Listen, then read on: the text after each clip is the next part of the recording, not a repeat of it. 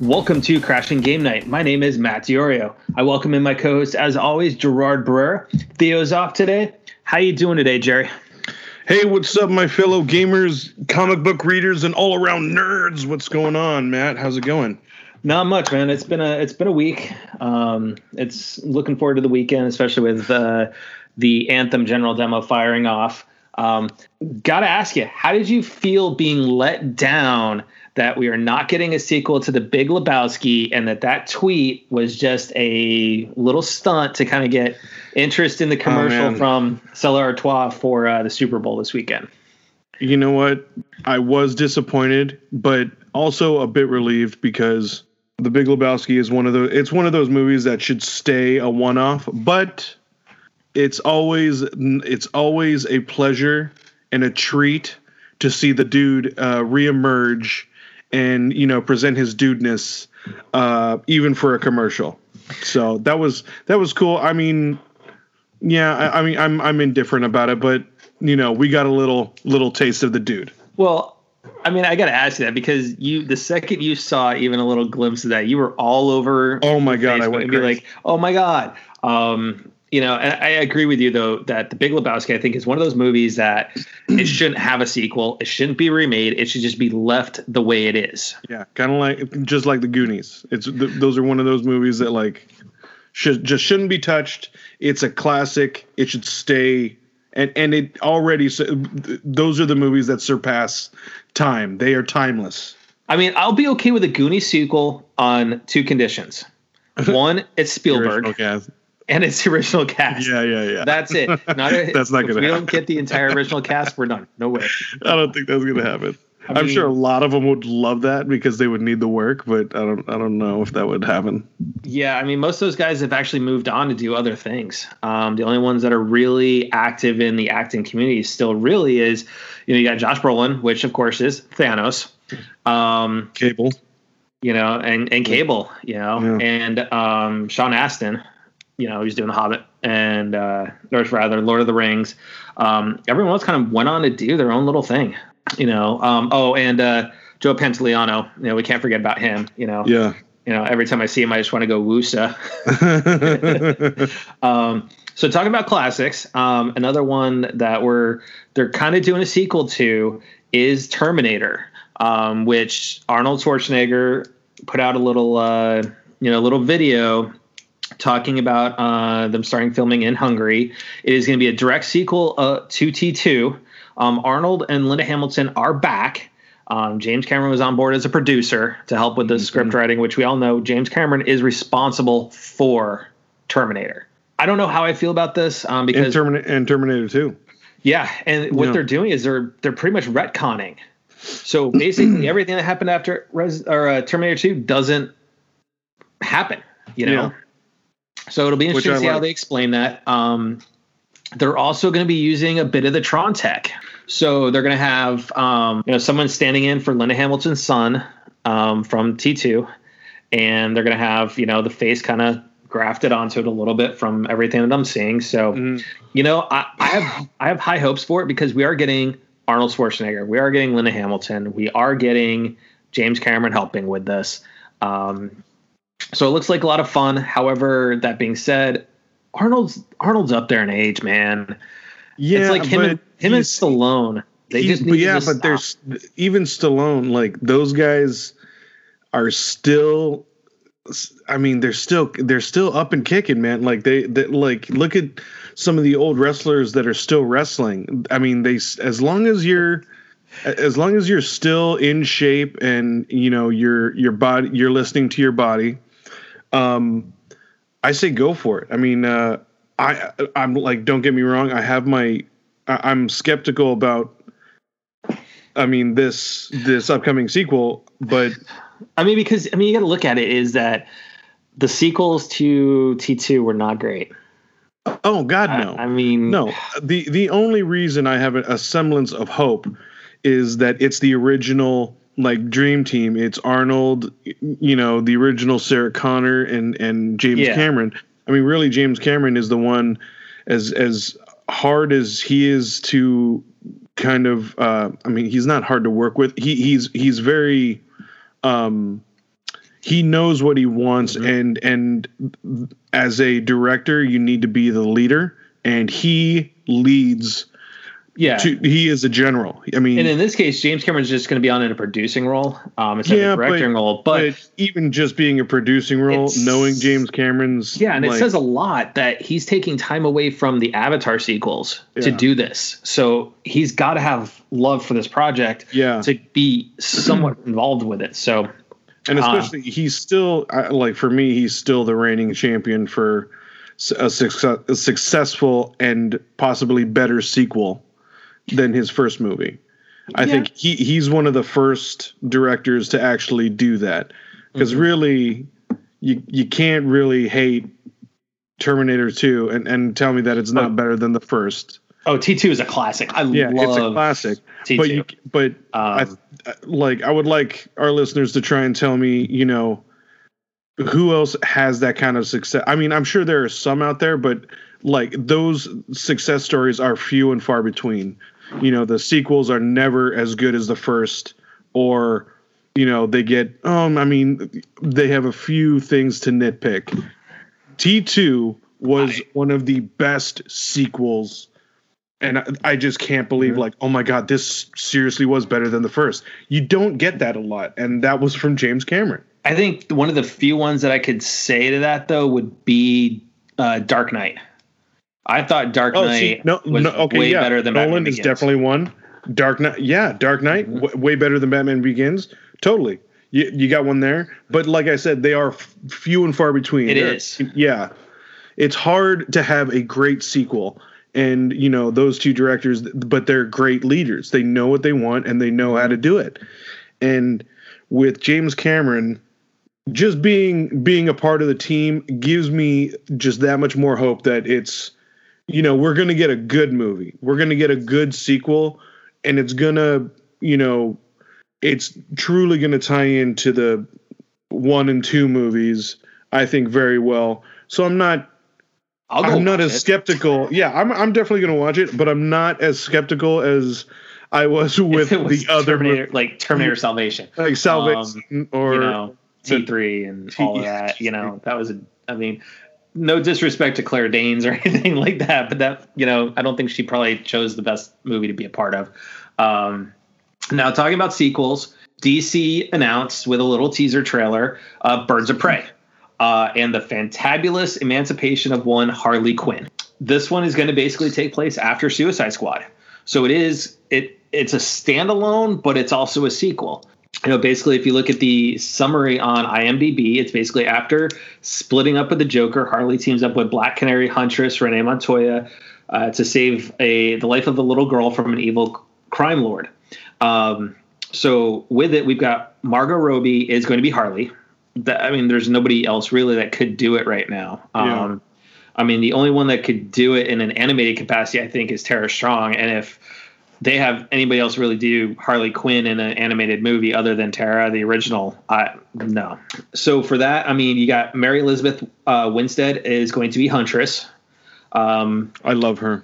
And she's not a outsider from, in terms of she's never done a comic book movie. She's actually done 2 that are kind of related to the genre. And she's absolutely wonderful in Fargo. She was Ramona Flowers in Scott Pilgrim. Yeah. And she was Royal Pain in Sky High, which was the Disney movie about, all the kids of the superheroes going to high school and figure out if they're, sidekicks or heroes and whatnot. Ewan McGregor is going to be Black Mask, who is going to be the primary villain. I think he's going to play a really good Black Mask, because we do know that he does have that side to him, like Trainspotting, where he's kind of got that off the wall, not a straight laced, guy. I think he can play a really good villain. This will be interesting to see him as like kind of a gangster, but I can totally see him as a villain. Obviously, like he's had some of those. If you've looked at like Ghost Rider or some of his other roles that he's played a little dark and like a little sadistic, he could do it. Oh, yeah. Yeah. He's a great actor. You're going to have Chris Messina, who's been just done like small parts or smaller movies, no really big parts. He's going to be Victor Zsasz, which, given on his look, this is definitely going to be a before. Like maybe we're going to see the beginnings of like his actual sadistic side and like him starting his cuts on his body. And for everybody, who's not a real big Batman fan, Victor Zsasz is part of the Rogues Gallery. He is a murderer. And depending on what line of the comic you look at, he's a rapist. I mean, he's the bad of bad. I mean, in terms of moral crimes.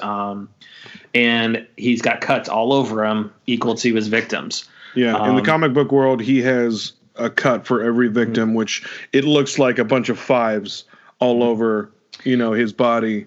Yep.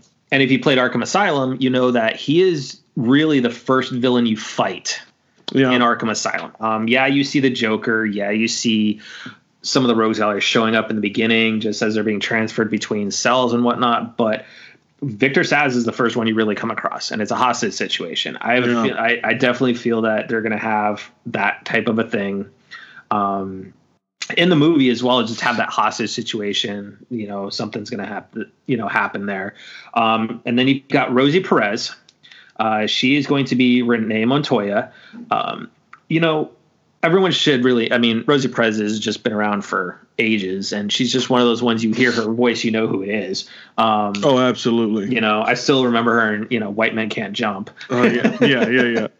It's White Men Can't Jump, or was it Blank Check? It wasn't Blank Check. It was with Nicolas Cage, and he wins the lotto, and he gives the waitress a big tip. Oh, yeah. She was the fiance to Nick Cage. Yep. And so for those not familiar with the name Renee Montoya, she is deeply in the comics on the Batman side. She was originally created for the animated series, but they introduced her. They introduced her before the show aired, just to kind of give her an introduction to everybody. She is a cop with the Gotham PD. In the animated show, she was the cop that was partnered with Harvey Bullock in a lot of the episodes. Oh, yeah. Yeah. So I think that adding that character in is going to be kind of nice. You're going to have these characters that, you've got Renee Montoya, who is on the PD. So she is for justice and all that. Then you got Harley Quinn, all intents and purposes, villain, teaming up with Huntress, who Huntress can go either way. She is either, even in the cartoons and in the comic books, being a member of the Justice League, she is still questionable. She's still more. Yeah, she's still more of a. And another one, Black Canary. Black Canary kind of goes both ways, especially when it's involving Green Arrow. She can either be a hero or she can be the villain. So yeah. Now, speaking of Harley Quinn, Suicide Squad, DC also announced this week we've got not only the Batman, which is going to be kind of around that world's greatest detective mytho. That's coming out in 2021. But it was also announced that Suicide Squad, the sequel to that, is coming out in 2021 as well. And James Gunn is going to be at the helm. Yep. So for those unfamiliar with that name, Guardians of the Galaxy. Enough said. I think that has so much potential to have James Gunn at the helm of the Suicide Squad. I thoroughly enjoyed the first one. Does it have its problems? Absolutely. But that being said, I think putting James Gunn at the helm of the second one is going to do a lot for that. And I think we may actually really see like the Assault on Arkham type Suicide Squad, where Amanda Waller is just basically blowing people's heads off again and being that royal pain. So I think Gunn definitely has the ability to take that to the next level. Especially with ensembles, like obviously you mentioned Guardians of the Galaxy. That's his, forte. I'm excited for the Suicide Squad movie. I'm still very hopeful that he might get his job back for the third Guardians. There's still that petition going on. I really hope that goes through and Disney changes their mind. But, maybe this is just a new path for James Gunn, and I'm excited for it. I think he's going to do an amazing job. As far as the Batman movie, that worries me a little bit. Mm-hmm. I mean, they're going with a younger Batman, and they are going away from Ben Affleck. So right there, I think going away from Ben Affleck for this piece is going to be great because we've discussed this before. An older Batman with a younger Justice League didn't fit. It just doesn't fit. Yeah. I mean, honestly, if I had my way, I would love to more see it be Joseph Gordon-Levitt's character from Dark Knight Rises be the Batman. I would love to see him take on that mantle. But that wouldn't make sense. Well, I mean, not necessarily. I mean, it depends on how they're going with it. I mean, we know that the Nolan trilogy is apart from the now defunct DC, extended universe and cinema universe. But I think that it would be great to have that revisited though, because it left us on such a cliffhanger that we could see the birth of Nightwing. Yeah, but it was a perfect end to a separate universe. It's what we needed. I don't know. I mean, I think at this point we need some more of that right now with how off the rails outside of Aquaman and Wonder Woman, how off the rails that DC's kind of gone. True, but that's why they need a fresh face. Because no matter what, even if they did so happen to bring Jason Gordon-Levitt, they're always going to think of the Nolan series, and people are going to keep clinging to wanting that kind of realism and that kind of storytelling. So you really can't go with that kind of character or that actor that's associated with the ending of a perfect separate series and a separate universe. Like, that's why they need a fresh face and a younger actor. Yeah, in my opinion, just give Nolan the keys back to the kingdom and let him go have fun. But we know Nolan wants to do his new projects and everything, and he's doing really well. There's rumors going out there he's already working on a new project that there isn't a lot being said about it. So look forward to that. Now, in the sequel realm of the world, Detective Pikachu, which isn't even out yet, it came out this week that they're already starting working on the sequel for that. Yeah, it's tested out the roof. So yeah, well, I mean, it's Ryan Reynolds. You just put his name on anything, it's gonna do well. Be careful with that. That could, that might jinx the man. He's got other projects coming, but when they start testing the footage and testing, product testing, which having test audiences watch the movie.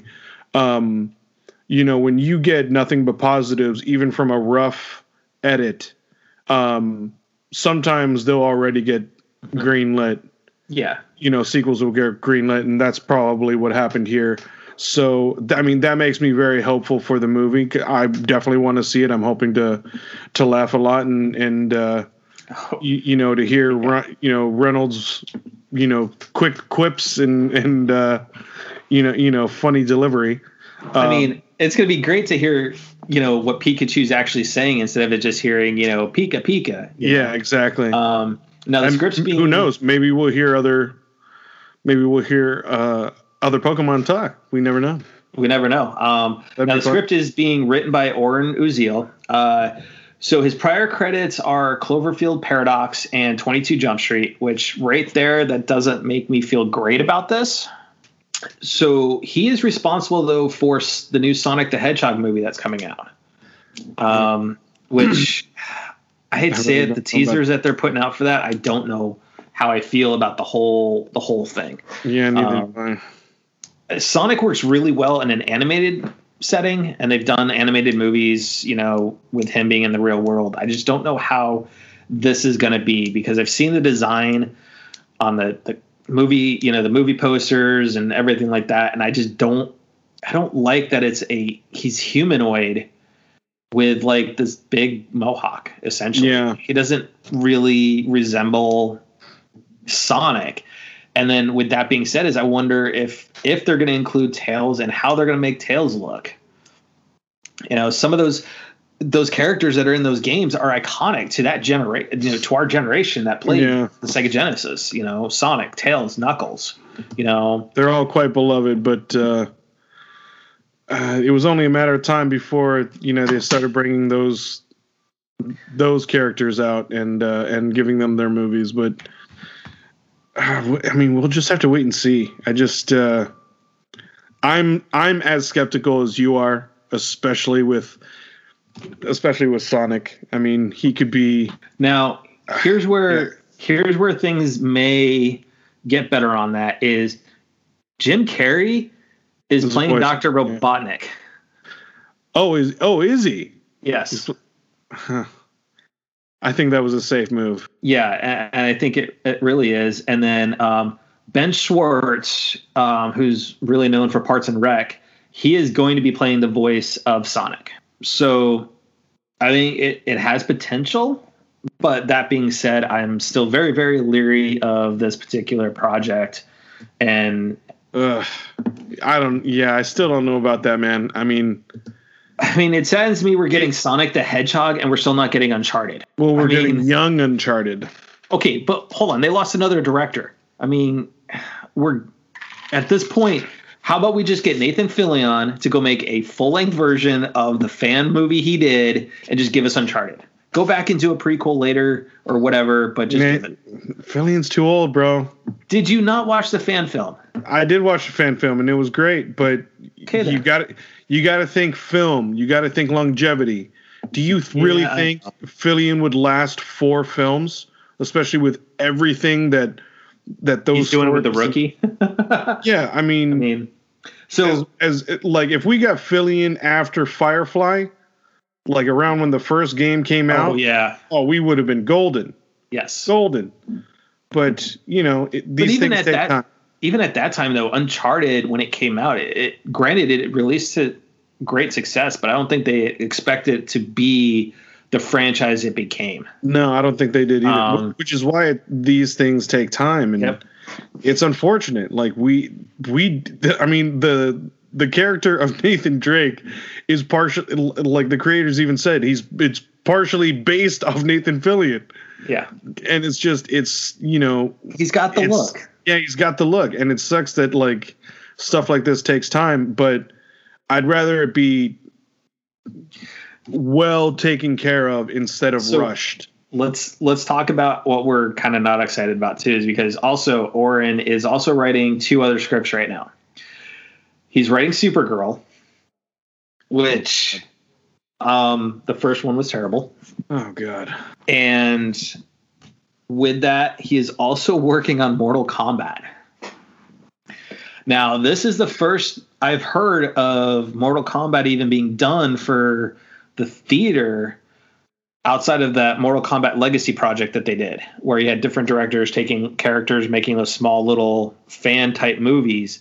Michael Jai White as Jax. That was awesome. I'm leery of this because the reason that show did well, that show made a lot of fans, like got a lot of fan base because one, they kept it real and they didn't throw in a lot of the sci-fi-ness, which it needs, but they really kept it safe. They really played it safe with that show. I think it was just to like, hey, listen, like this could work, but the movie needs to be rooted in the games. And honestly, I still think the original Mortal Kombat was a fantastic video game movie, especially when you consider when it was made. Considering when it was made, it was a great first. I still go back and watch it though. Yeah. You know, and it was good. Of course, they got a few things like wrong with the story, but like like what? What did they get wrong with the story?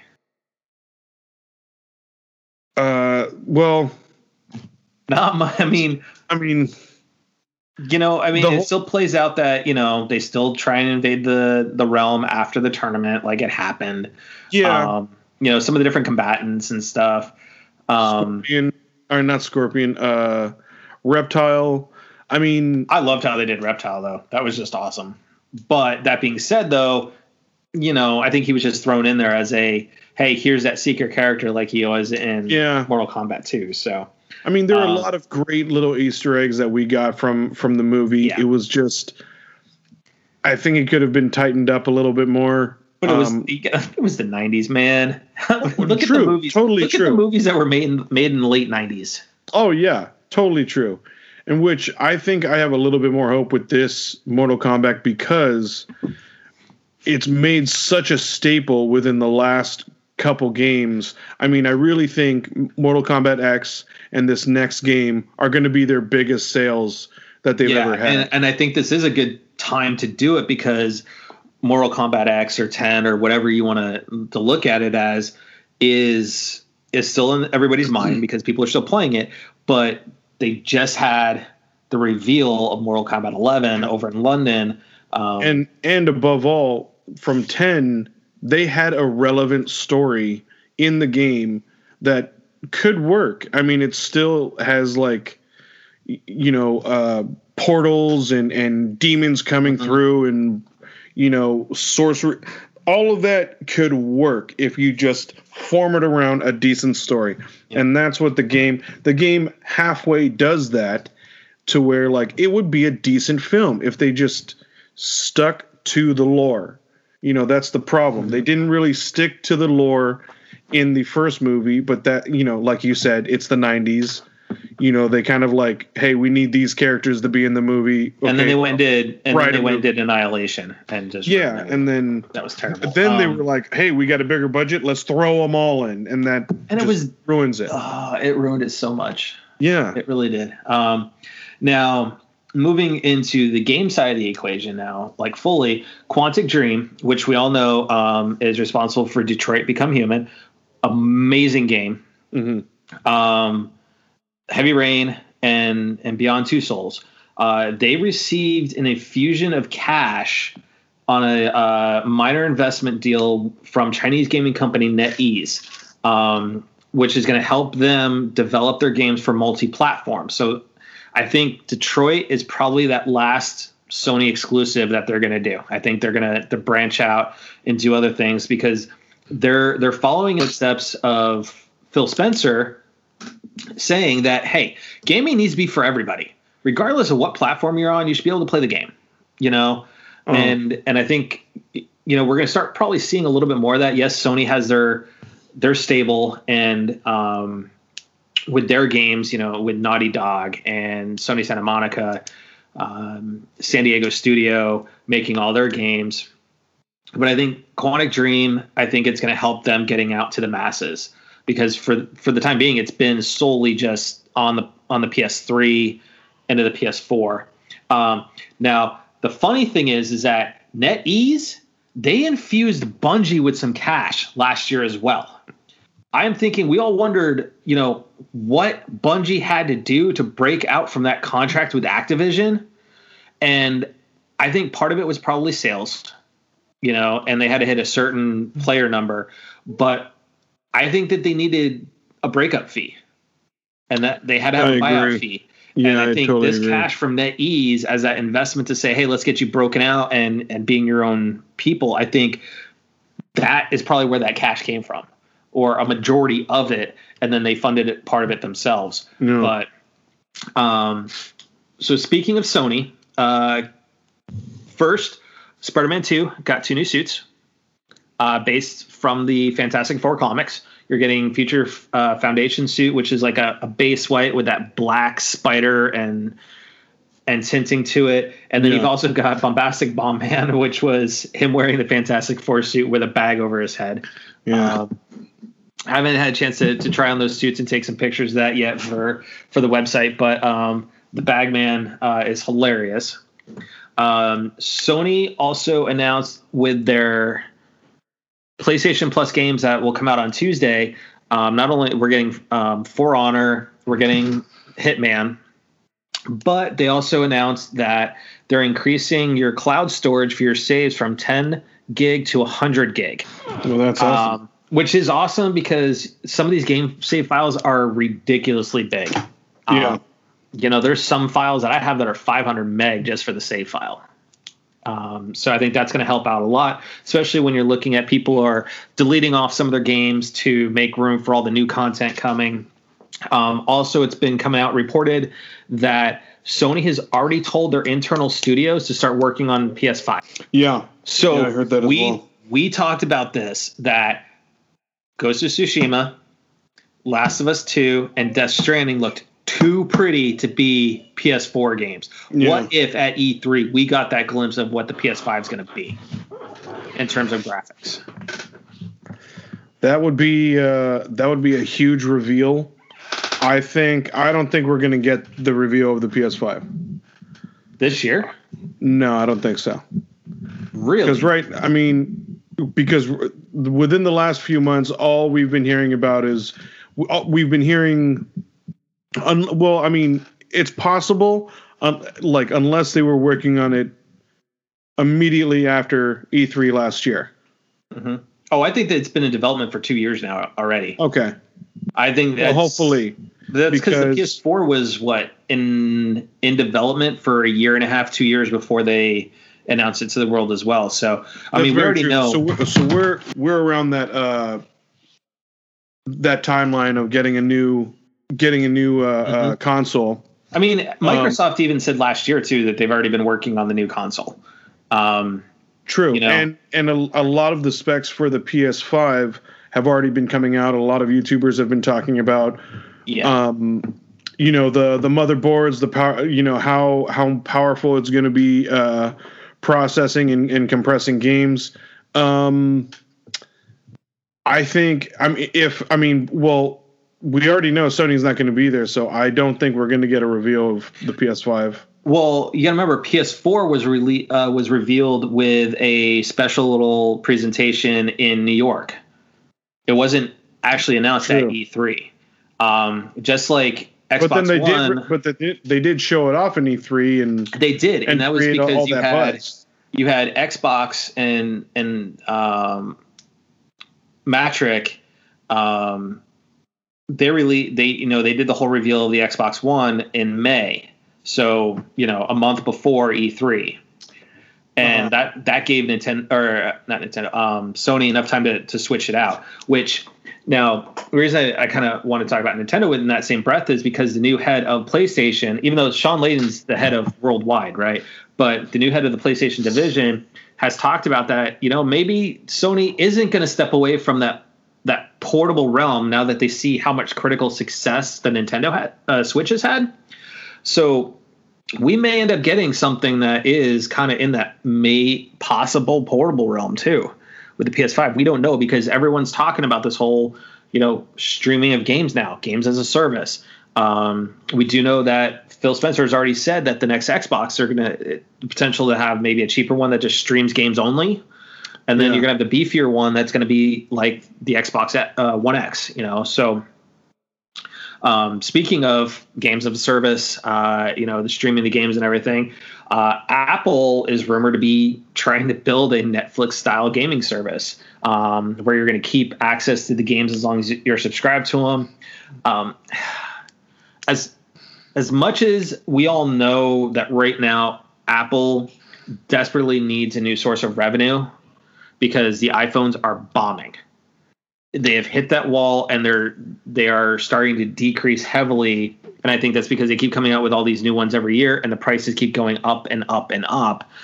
Their problem is no innovation with their newest iPhones. They're still the top competitors for phone quality and use. They need to figure out on how to switch up or change the OS. The OS is very old, even with the newest features. But the thing is that Apple only lost really a few $1 billion, which in turn is never a great thing, but it's still in the black. Oh yeah, of course, sir. Because a lot of their revenue they get off of the iTunes store because they take such a huge chunk. Their iTunes, it's really their iTunes and their licensing agreements. Mm-hmm. Oh yeah, I think those are their two highest. I think the problem is you look at the iPhone specifically, which has been their bread and butter moneymaker for quite some time now. It's had year over year and quarter over quarter decreases. That is what they need to start. Well, they already should be worrying about. And what they're. And when you talk about OS, right? We know the same OS powers our phones as it does our iPads. As much as I love my iPad Pro, to some websites it looks like a cell phone. To some websites it looks like it's an actual computer and functions like it. We need like an iMac, a Mac OS on the iPad, and I think I am very. I think OS 13 is going to have two separate versions, and I think we're going to see. I think they need to. I think they need to do it and quickly because you look at Microsoft and the Surface. The Surface is starting to make leaps and bounds on what they're doing from a tech perspective. They're getting more and more functionality out of it. It is truly like you took a Windows PC and merged it with an iPad Pro.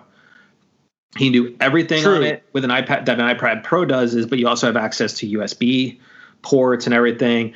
You're not basically switching everything down to one USB-C port.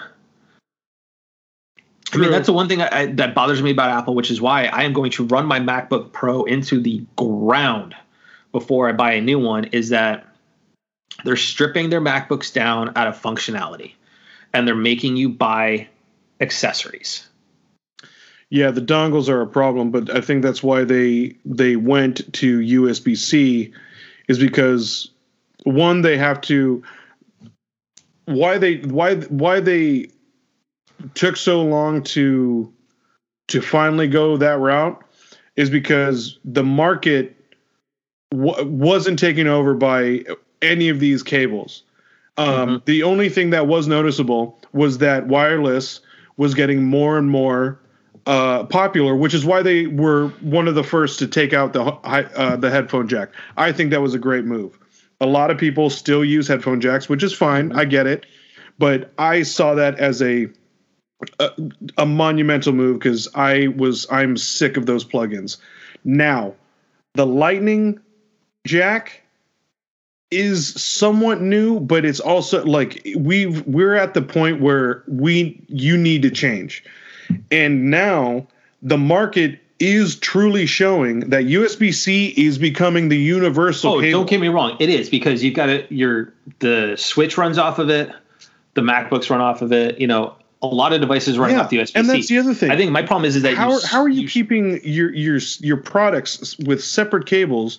You're adapting other ones with the common cables that the market is showing you that you need to do. I think they're finally noticing that, okay, we need to slowly progress I think they shouldn't be slowly progressing. They should be throwing everything on USB-C. I think the problem is that your MacBooks now have one USB-C port on them. So if you want to charge your MacBook, you can't put in a USB cable or a USB flash drive or anything like that. You have to go get a USB-C adapter to do all that. Whereas you look at the Surface, it's actually it has all those ports already on it. Yeah, the Surface still has multiple ports instead of. And that's Apple's choice to have. Mm-hmm. That's definitely Apple's choice because they want to keep giving you that slim foundation of the MacBook Air, the MacBook Pro, because those jacks do take a lot of space. But is that truly worth, the inch or two of not having those parts? I mean, I'm okay with an extra inch of thickness to have all that. I don't know where they're going, why they think we don't need that. A lot, but because they're trying to be Steve Jobs, and they're not. I guess rumor is that they're coming out with a new iPad or a new iPod, It's like, do we need an iPod anymore? New iPod Touch. But I think that's going to start. I think that's a great idea from a marketing standpoint, because I think that's going to start being their cheaper version of the phone. I think giving them the option, because a lot of kids can't afford a full-fledged phone, or because there's so many apps that you can call people for free, that the iPad Touch can do that. Now, I see that as a more of an economic way for younger people to afford that item, instead of not being able to do the phone, because the iPod Touch still gets the internet if you get Wi-Fi. Yeah. If you plug into Wi-Fi. Same thing if you do Skype or whatever third-party app, so you can make calls. iMessage is free. I just think that the lack of innovation right now that's coming out of Apple is killing them. But the thing is, that's why you see the sales. I think they're gaming on their new, you're going to see a totally new fabricated model of iPhone. I think they're going back to our favorite models, which is I did not want to give up my SE. And I think they're going back to that kind of. I think they're going to a wider base and that aluminum style of model. Now, with that being said, now let's stick with the PC realm, right? It came out this week that the Steam store, which it's a shame that Theo's off tonight, because I would love to hear his take on this, but the Steam store is losing 4 big coming exclusives or coming releases. Metro Exodus and Division 2 are going to be available exclusively through Epic's new gaming store. And that is because they offer more profitability. They take less of a cut than Steam does. Crackdown 3 is going to be exclusive to the Microsoft Windows Store, and Anthem is going to be exclusive to the EA Origin Store. So I think you're starting to see a lot of these studios want more money. They want more cut. And I think that's the problem with Apple too, is that they take such a big cut. They're going to eventually, for them to do that online store, that streaming service for games, you're going to have to find some people that just need to get their game out in front of the masses, because a lot of studios are not going to want to, lose their cut. Now, I can see Apple being at the forefront of the streaming. Oh no, I think Microsoft with pure independent developers. No, I think Microsoft's going to be taking the lead on that one, unfortunately. Yeah, I think Microsoft is going to be taking the lead with AAA and huge, bigger games. But for the little guy, Apple has always been there for the little guy with app developers and some game developers. I think it's going to be up there. Here's why I think Microsoft. I predict the top 3. Here's why I think Microsoft is going to take the lead here, and that is because Nintendo's Damon Baker, who was the senior manager of public developer relations at Nintendo, responsible for bringing in all those indies onto the Switch, is leaving for Xbox. He announced this week over Twitter that he was leaving. He's going to be the head of portfolio at Xbox. He's going to be responsible for evaluating all second and third party content, and he's going to work directly with ID at Xbox, which is that independent development queue. Yeah. Chris Carla. He's going to be working with the Xbox Games Marketing GM Aaron Greenberg, and directly with Phil Spencer. So I think Microsoft is in a really good position right now for that, especially when you think you've got Nintendo Switch has become such a really good platform for indie games now. Yeah. You combine that, his experience, with the fact is that Phil Spencer went out and got The Initiative, which the studio is going to be a internal, kind of like the Coalition does for Gears of War. And The Initiative is headed up by the former head of Crystal Dynamics, which made Tomb Raider. He went out and got Undead Labs, which is made State of Decay, which is a huge game right now over in the PC side, starting to make its way onto the console side. He got Playground Games, which is responsible for Forza Horizon Now, they've just been in a partnership all this time. Now, that is a permanent relationship. Microsoft has brought them in as a actual studio, a la Naughty Dog is for Sony. You also have Ninja Theory, who did Hellblade and DMC Devil May Cry, and then Heavenly Sword. Compulsion Games, who made We Happy Few, which was published by Gearbox. And then Obsidian, who made Knights of the Old Republic 2, Fallout New Vegas, South Park The Stick of Truth. So with that, I think they're really positioning themselves well. I'm not disagreeing with you. I totally agree that I think Microsoft is going to be at the top of the forefront. But I'm also talking about the little guy, that they're going to need other options based off probably of Microsoft being so convoluted of like so many established game companies, and maybe even indies. But I'm talking about, well, let's try this other option because it's probably going to be harder to get onto that. So that's why I'm saying I think Nintendo is possibly second, and I don't be surprised if the Apple streaming service actually does somewhat within the top 5, if not the top 3. I think Apple has a better chance to be better at it than PlayStation Now, because PlayStation Now, I did the beta of it and everything, and it disappointed me. It disappoints me with the selection they have right now. So, but speaking of Nintendo, this saddened me so much to hear the news that Metroid Prime 4 was indefinitely delayed for redevelopment. I watched the video. I felt really bad for Shinya Takahashi, who's the head of development. We know the Japanese are very honorable, and it looked like he just committed the biggest act of dishonor. Yeah. And I'm okay with the direction they're going, because we know this when Metroid Prime 4 was announced, and I heard the rumor that Namco or Bandai Namco was heading up development. I said it then that I thought that was a bad idea. And I agreed. I also agreed.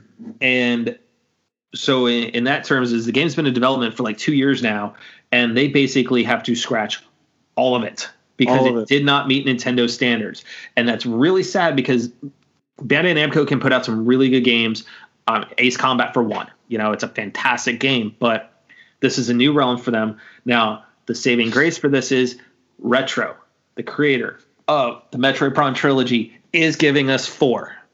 Mm-hmm. When I heard this, I was super excited. I will wait the 2-3 years for you to get this together. I mean, who knows? It may, because it's going to take so long to do it, it may end up skipping the Switch and going on to the Switch 2. Because we know in a couple of years Nintendo is going to need to keep up, because we're getting they're going to need to put something out, especially with, the Switch has been a monumental, huge product for Nintendo. But given what is out now and what I think a lot of people are kind of expecting, I would not be surprised if we see a Switch 2 within the next year to 2 years. Well, rumor is this year we're getting this year. There's rumor. There's rumors this year that we're getting 2 versions. We're getting there's a possibility of, and there's been pictures that have leaked out of, a Switch without the dock that has the Joy-Cons fixed to the controller. Which is, I think that's going to be the cheaper version, I believe. And then it's going to be like the a Pro version. Yep, and then we're going to get a Pro upgraded, slimmer version with a different makes display. Sense because I think they've wanted to get out of their 3DS and DS lines and have one. I think they need to unify it. I think honestly what they should do is they need to come out with a Switch that has a slot on it for the DS games.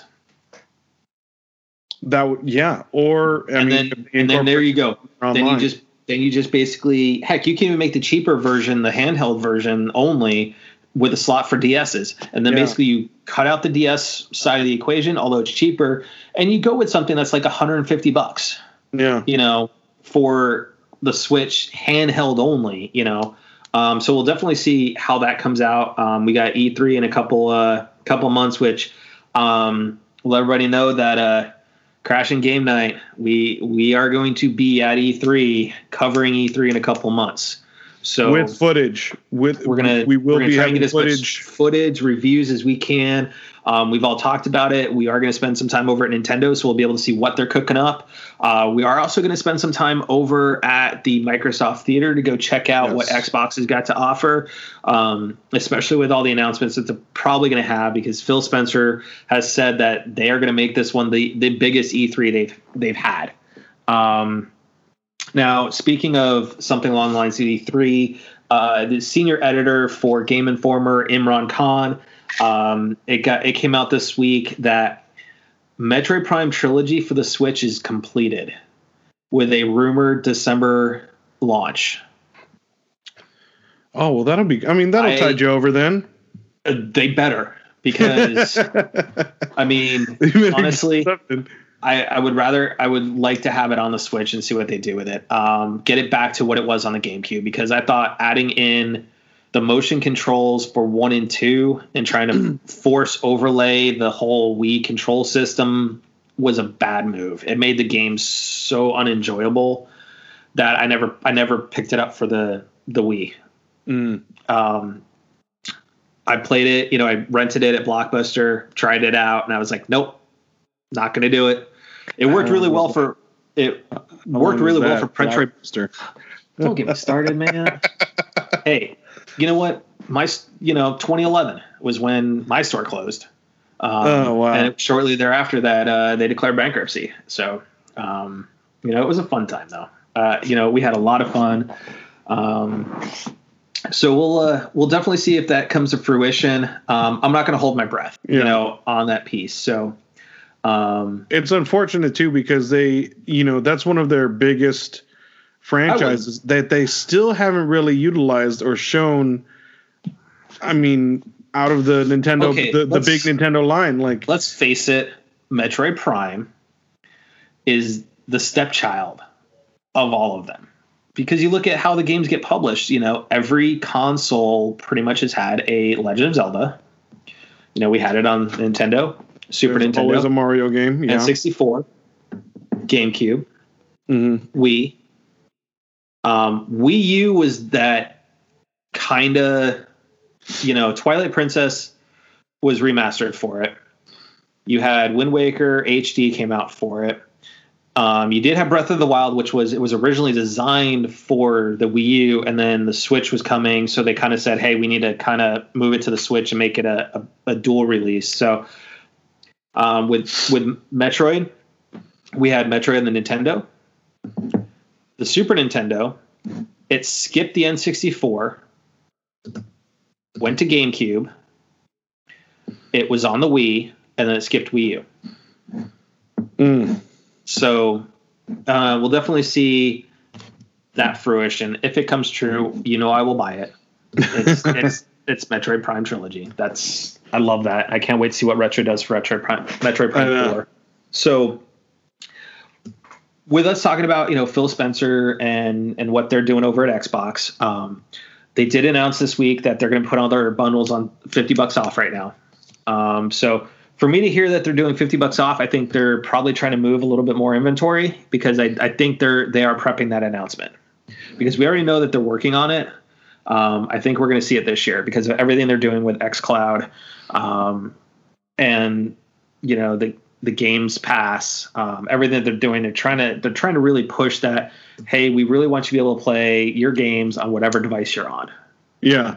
So I think we're going to see something more about the new Xbox come there. But the one thing that really impresses me with Xbox and really disappoints me with Nintendo and Sony is that, and everyone will see the ads this weekend during the Super Bowl, is the XB1 adaptive controller. It's $100 controller that you can buy different attachments for it based on, your level of disability. But it was designed in collaboration with the Able Gamers Foundation, which is so critical to that part of the gaming community that's been really underserved for quite some time right now. That you have a disability, that, you want to enjoy games and play them instead of have somebody else play them for you. you've got the Cerebral Palsy Foundation, which helped work with us, which I've worked with people that have cerebral palsy, and I would love. They wanted to play games. They just, some of them, it was just so bad they couldn't. So I think this adaptive controller is huge. You've got the 2 pads, you've got kind of the crosshair button, but you can program it. It's it's completely modular to where you can adapt to any game and just put in the plugins on the side of the controller or assign whatever you need to assign. You can. I think that's great, and I've seen one of the commercials that they put out, and it's, as a gamer, I'm so glad that they did this because, one, I think you're right. They're the first of the forefront to do something like this. Sony and Nintendo are a little behind. Phil Spencer even said on Major Nelson Radio, his podcast with Larry, is that this tech, it is not something they want to be just an Xbox tech. They have fully put out the invitation. Anybody that wants to use this tech can do it. Yeah. And that disappoints me that Sony and Nintendo don't want to do it.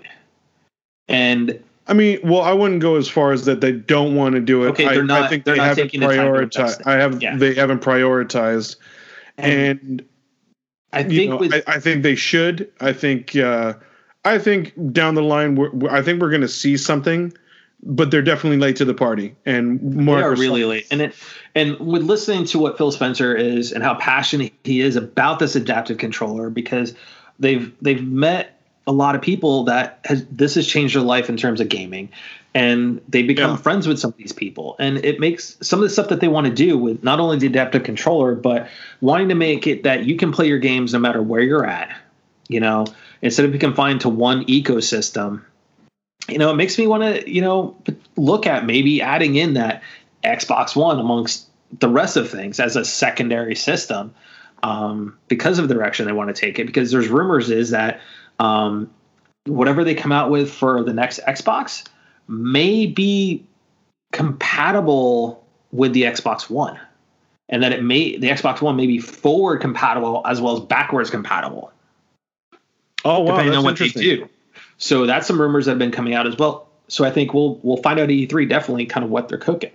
Mm-hmm. And I think if that's the case, I mean, anybody owning an Xbox, they're positioned in a great position if that's true, because then they're not going to have to worry about, do I need to go out and drop $500 for a new system when, hey, my system's going to allow me to play those games.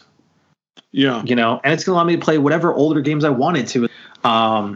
So now, speaking of a game that's on all platforms, we've had a week to play Resident Evil. What's your impression? I have to say that this is a great remake.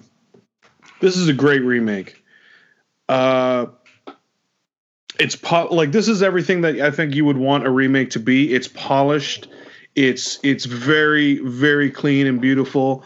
They've definitely updated a few things from the original that I think that needed to be. Yeah. I mean, they eyeballed the things like, this worked because it was on PlayStation. We need to change it for this. Mm-hmm. And especially the character Frank, he was barely in the game, where he has more of a cinematic he's more of a cinematic character in the remake, which I think little things like that work. And especially the look of the Tyrant, they changed him up a little bit, but all of that works. They polished and really paid attention to the details that needed to be done. I like the fact that they brought back survival horror to this, because I mean, granted, I'm playing it through just on assisted, just so I can get through the game, play it, see the changes on it, because my backlog is insane. Yeah, I'm right there. I want to get things out of the way, and of course, I took the time to play Anthem. I'll be playing it this weekend as well. We'll definitely do some live streaming, which we're still determining whether or not we're just going to be Twitch or YouTube as far as our live streaming goes. It may just be something we go YouTube. That way we can do our video creations as well from Share Factory and all that. But I love the fact is that, I came round in corner and here's a tongue licker staring right at me. And I'm like, crap. Yeah. Just like when I'm still, I still just got the third emblem, or the third medallion rather. So I'm about an hour and a half, 2 hours into it. But, you set off that explosion and all of a sudden here's a zombie. Okay, cool. I can try and maneuver around a corner, but then all of a sudden here comes a tongue licker bounding through the door. And you have no place to go. So I love that. I love that, you have enough ammunition to make you have that false sense of security, and I love the fact that you can make your ammo. Everything looks so good. The lighting. They took a lot from, I think 4 and 5, put it in this one. Well, yeah. And then also they're using the RE7 engine. Yeah. And also, I mean, they really just polished everything up to make it. I think this game should really get the credit that it deserves, because it is it's beautiful, it's a lot of fun, and it really takes me back to where this is what I wanted the Resident Evil movies to be. Right? I mean, Resident as much as I love Mila Jovovich, it's just like, man, were those movies so off topic. Okay, so the first one wasn't bad. The first one wasn't bad. The only reason I say that is because it's taking place while Chris Redfield and the STARS team are pretty much upstairs in the mansion. They're downstairs in the basement. Yeah. But after that, it goes completely off the rails. Yeah. And then further down the rails with 5 more movies, it became a post-apocalyptic. Yeah, 6 movies. A post-apocalyptic, like Survivor, Walking Dead type of situation, and it was just, man, did it go off the rails. Yeah. And I think, not getting off topic though, I think that's why it gives me more hope with the upcoming series from Netflix, the Resident Evil series, because I think we're going to get. I reserve judgment on that, because of the fact is Netflix is making these shows, giving them a year or 2, and then canceling them.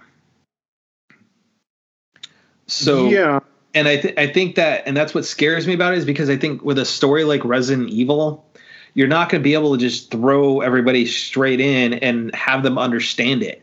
You're going to have to kind of build over season 1, and then move into season 2. So if the viewership isn't there on season 1, I think we're not going to get season what we 2. Want. Yeah. I think season 2 is going to be that okay, show us what you got. If not, you're getting cut.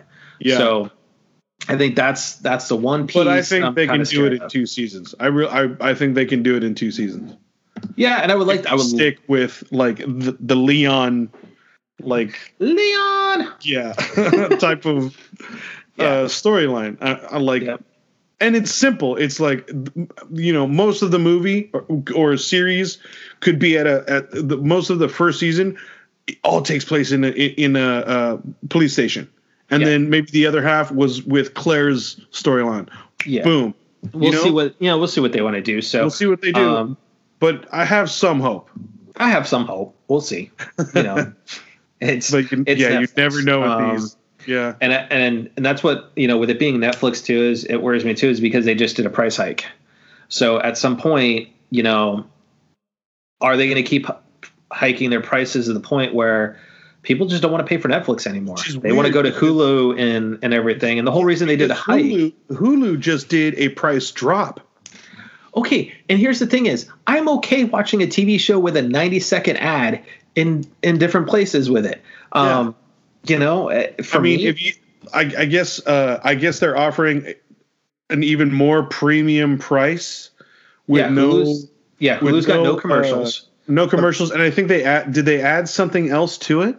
I don't remember what else they added to it. Like a Showtime or HBO or something, like you get it with it, but yeah, I just got the email because I have the base value, and they're like, yeah, so you're going down $2. I'm like, sweet. Yeah, I don't care about. I never cared about the commercials. We've been binge watching The Rookie, and and we have to worry about commercials. So, that's something we'll see what happens with Netflix. I think this is the second hike in 6 months. I think for them, something like that.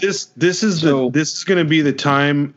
This is going to say a lot of where Netflix is trying to go.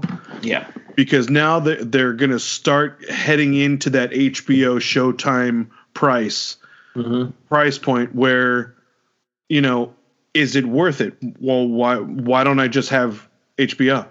Exactly. Why Netflix? Yep. Netflix's sweet spot was right there with Hulu, being that like, oh, I'm going to go watch this old show because I want to binge it and it's so much fun. Yeah, Hulu's got Netflix, it. Yeah. Hulu is starting to build their inventory, and this is going to be an interesting time for Netflix. We're going to have to see what decisions they make and what category they're going to place themselves in, or if they're smart and they stop hiking up the price for maybe another year or two. Who knows? We'll see. Yep. So for all our listeners out there, if you guys feel like crashing game night with us this weekend, feel free to check out our Twitch and YouTube channels. Because definitely when we hop on for a little bit of Anthem tomorrow and Saturday, we'll definitely do some live streaming with that.